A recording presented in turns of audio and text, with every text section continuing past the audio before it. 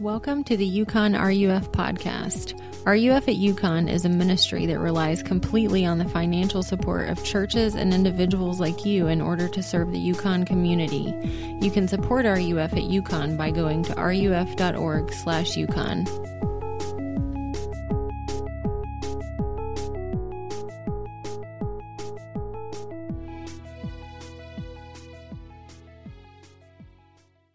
Okay, guys, so we're continuing on in our series on the Sermon on the Mount that we're calling Living Upside Down. And we're calling it that because what we've seen so far is that the Sermon on the Mount is all about the kingdom. And what the kingdom is the world that we live in is upside down. It was created good, but it is now not the way it's supposed to be. And so what the kingdom is about is Jesus, the King, coming to make things the way they're supposed to be, make things on earth his kingdom. And last week the last couple times we looked at these Beatitudes, these blessings that start off Jesus' Sermon on the Mount. And now we move kind of more into the main section of the sermon with this short passage from Matthew 5.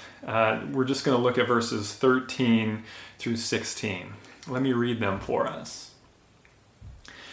You are the salt of the earth, but if salt has lost its taste, how shall its saltiness be restored? It is no longer good for anything except to be thrown out and trampled under people's feet. You are the light of the world. A city set on a hill cannot be hidden, nor do people light a lamp and put it under a basket, but on a stand, and it gives light to all in the house. In the same way, let your light shine before others so that they may see your good works and give glory to your Father who is in heaven. I wonder if anyone watching is a runner. I'm kind of a runner. I run in spurts, and I like to run from sometimes, but other times, I just lose motivation. And I have this friend who he's just an amazing runner, and he's always just getting out there like 5 a.m., which I never do, and running like 10 miles, 20 miles. And I was asking him one time, how do you do that? What makes you continue to keep doing that when it's so hard? And he said that he's pretty much always training for a race. He just signs up for these half marathons in different cities. And that's what makes him run each day. And that made a lot of sense to me because it's hard to do anything without a reason to do it. The Beatitudes that we looked at last time give us this countercultural picture of what life in the kingdom is like and what Christians are meant to be like. But the next kind of movement in the sermon is the so what. We feel aimless much of the time, even today, right? And it's why though? Why must we live in this way? Why must we be this type of person? And that's what today's passage is all about. What are we really doing here? How is God's kingdom at work today? And how will the kingdom expand today? And the answer that the text gives us is that the kingdom will expand through disciples that are salt and light. So, easy division of our sermon today. Salt and light. So first of all, salt.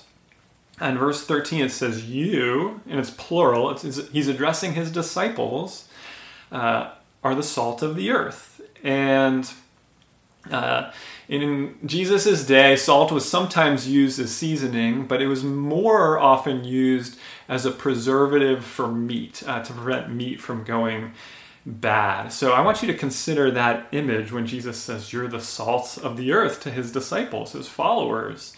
First of all, if the disciples are the salt, then that means that the world, the earth, is the meat, that which needs preserving. And what that's saying is that we live in a world, like we've been talking about, that tends toward rottenness that's not the way it's supposed to be.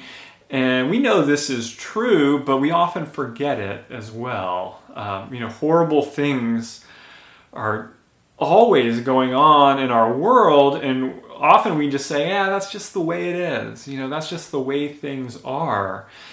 And what Jesus would say is, no, that's not it. That's not life. That's a picture of life gone bad. What I want us to see is we won't do anything for the good of our world unless we're reminded that we live in a world that desperately needs to change. In other words, meat will go bad without salt.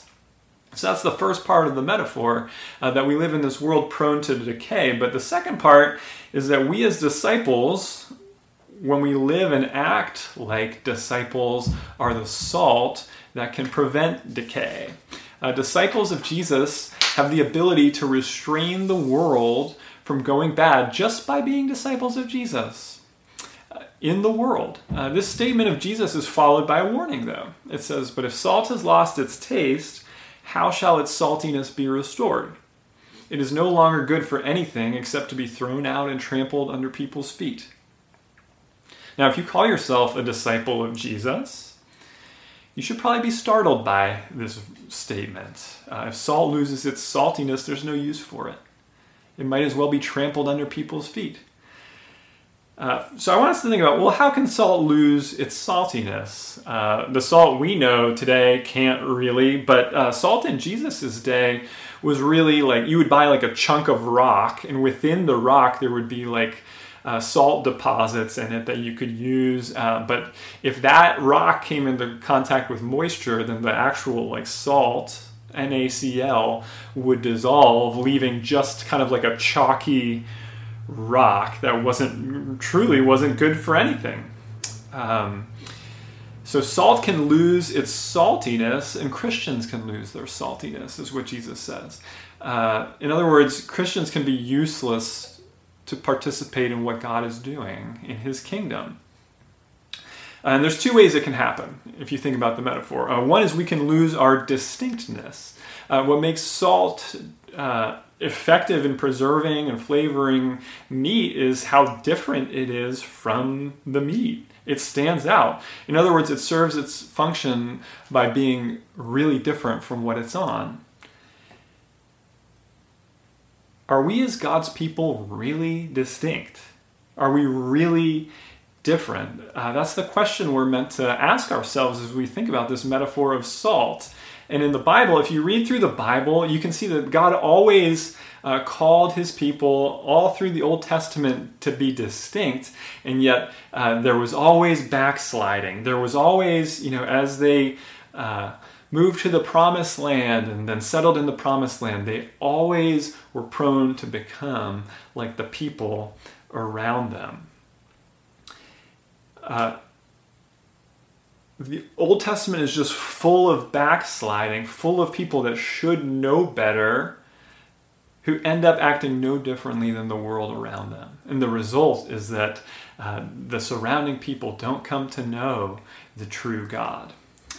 We have to see that we Christians, we in the church, have this tendency to backslide as well, to become like the world around us.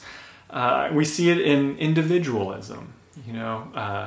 Christianity in America is very individualistic, more so than we're called to be. Christianity is actually radically communal in many ways. Greed is a way that the surrounding culture seeps its way into Christianity.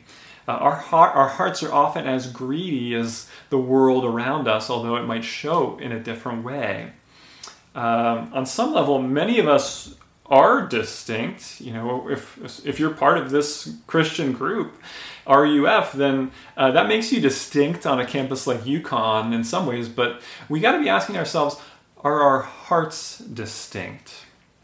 A while ago, when I was a college student, many years ago now, I studied abroad for a semester in France, which was a great experience, and I still remember being new in the city I was in and just kind of walking around. And one of my first nights there, I ran into some of my fellow American students that were in my program, and they were sitting in this nice little square and hanging out at night. And so I joined them, and we were all just talking and sharing and getting to know one another. And one girl was sharing how she had, through some kind of travel mishap, she didn't have access to her bank account or credit card or something like that. And as she was telling that story, I'm thinking to myself, like, oh no, I'm like sitting on my wallet like harder, thinking like, oh, she's gonna ask me for money. And meanwhile, there's this guy sitting next to me who blurts out, well, do you need to borrow some money? And I was so convicted in that moment, because I'm just like, I'm doing everything I can to avoid having to loan out any of my money. And this guy is just like, who wasn't a Christian, as far as I know, is just like, yeah, have some of my money. And I was an RUF student. At that time, I could have told that girl a lot about the Bible, a lot about Jesus, a lot of what I knew, but I wasn't willing to consider helping her in the moment. My heart was being greedy. I wanted to run away. And sometimes people that aren't Christians do a far better job of loving people than Christians do. And this is a warning for us if we call ourselves Christians. If there's not much that distinguishes us, if we're Christians in name only, if the quality of our love doesn't distinguish us and the quality of our life, then we may not actually be part of what God is doing in the world, in his kingdom. Martin Lloyd-Jones, who was a great British preacher, put it this way. He said, there's nothing in God's universe that's so utterly useless as a merely formal Christian. That's so humbling to me, because I'm very quick to identify myself with God and often very slow to join him in his mission of reaching the lost. So the first way we lose our saltiness is by losing our distinctness. But the other implicit way that we can be unsalty is simply not being present in the world. This might seem kind of like an obvious point to make, but I think it's important. Salt is for food. It doesn't matter how distinct we are from the rest of the world if we never interact with the rest of the world. Jesus is making the same point with the light imagery later in the passage, right? You don't turn on a light and then hide it. And this has always been God's plan. God has always planned for his people to be a distinct presence in the midst of the world so that many might be brought in. And it's powerful. Just living the way life is meant to be lived in front of the watching world, it has the power to draw people in. And God's people are usually okay at either being distinct or being present, but rarely both. Christians usually emphasize one or the other, and it's honestly pretty hard to be both. Because if you're really in the world, if you're really in the culture, then it will always be tempting to downplay your faith. It will always be tempting to blend in. I know you guys feel that.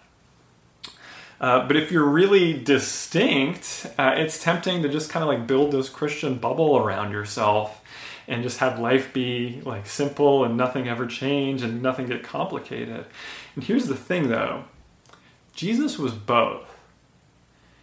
Jesus calls on his disciples to be both radically distinct from the world and radically present in the world.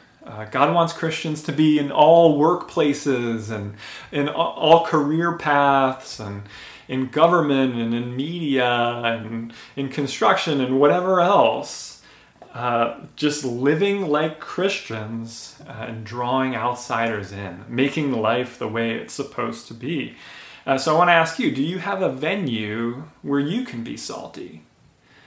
Maybe it's a club on campus. Maybe it's your own family. Maybe it's a friend group. Maybe it's a dorm area. In those venues, how can you be more salty?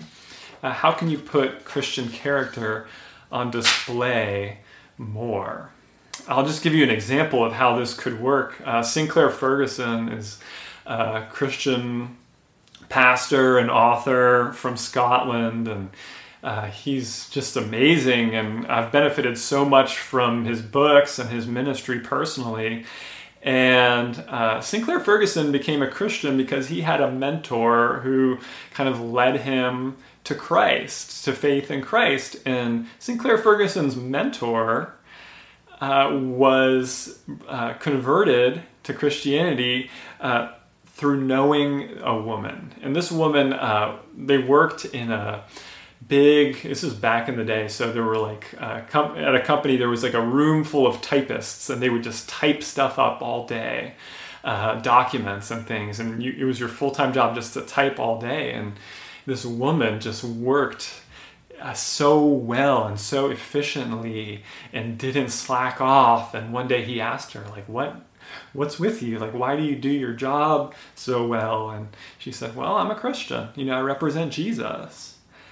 And that was enough to get this guy started on his faith journey and to become a Christian. And he led Sinclair Ferguson to know Jesus. And Sinclair Ferguson has just had this massive impact on the world. And it's all just from this woman doing her job well. Like she represents Jesus in it. For us, it could be as simple as being encouraging and kind, like we're called to be. As often as we can. It can be just simple ways of loving people that can have a massive impact that make the world in that moment the way it's supposed to be. Now, Jesus' warning, it's severe about losing saltiness. And, I think if the disciples, if we could have seen them and heard them, they would have been like, that's not good. But after the warning, what does Jesus say? This is where we get into the light part. He says, you are the light of the world. And what you need to see is, first of all, this, when it was written, you is plural and emphatic. It's like, you guys are the light of the world. Which is amazing, because if you look at the prophecies about Jesus and what Jesus even says, I am the light of the world. But here he says, you guys are the light of the world. And imagine being the disciples hearing that. They'd be like, us? Like, how can we be, like, we're the backsliders. We're the ones who blend in. How can disciples like those guys or us be the light of the world? We're all a mess in so many ways. We all tend to blend in with the world around us. We all fear exposure. And Jesus says, you're the light of the world. And, where with salt there was this warning, with light there's this encouragement. God's light will shine through you as you live out life in the kingdom. Even if you don't know everything about theology, or even if you're Bible reading, if you haven't read the whole Bible, God's light can and will shine through you as you live out this life. And the way that works is this. Something you learn early on in childhood is you can't stare at the sun, right?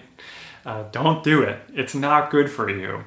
But one of the greatest things to do on a clear evening is just to stare at the moon. My kids love this. Whenever they see the moon in the sky, they immediately point it out. And it's just nice to look at the moon. And you can sometimes forget that the moon is just a rock in the sky reflecting the light of the sun.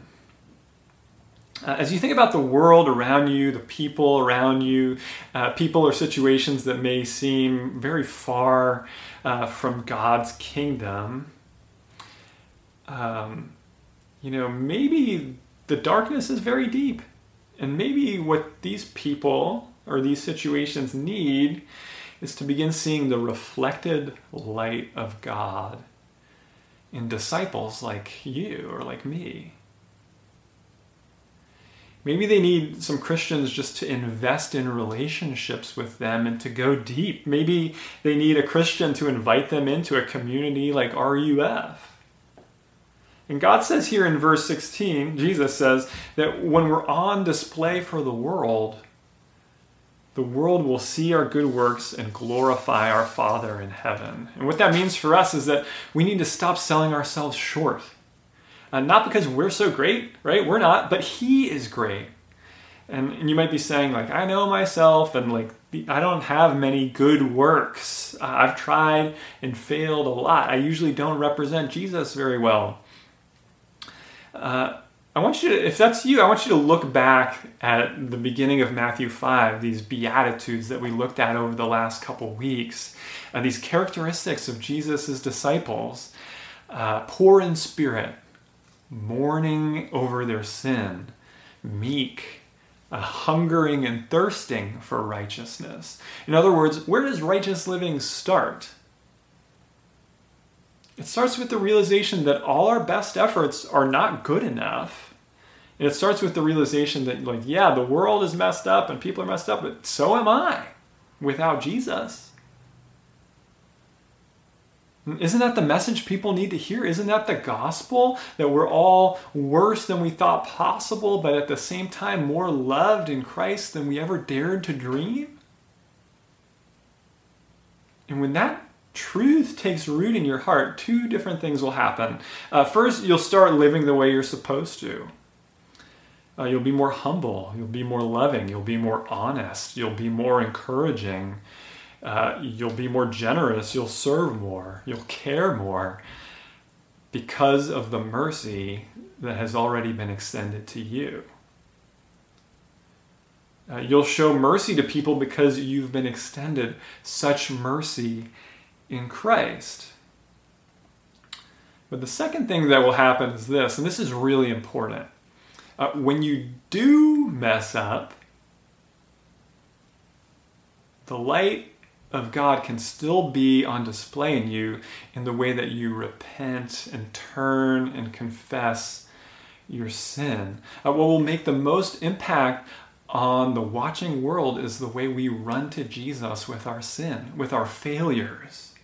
That's what people need to see from us.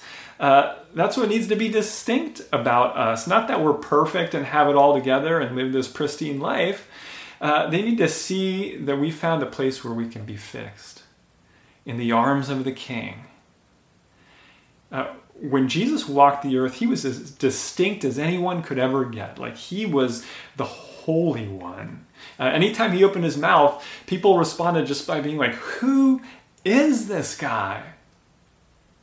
And he was as present in the world as you can get. He hung out with all kinds of people. He had a menial job for most of his life. Like, he lived the life that we live. But what made him ultimately distinct is that he died for those who denied him. He died for people that mocked him. People that were prone to fall away. And what made him ultimately present is that in dying, he took on the one thing that we fear more than anything, which isn't just physical death, but ultimate rejection. He does it so that we can be brought into the kingdom. He does it so that we can be the light of the world. I want you to just, in closing, I want you to just think a little more about what light is. Light, if you think about it, light reveals what's there. It reveals the truth. And the light of Christ, the truth that Jesus ultimately reveals and that our lives can reveal, is that God and his kingdom are so much better than you thought. We have an upside down king. A king who serves, a king who dies.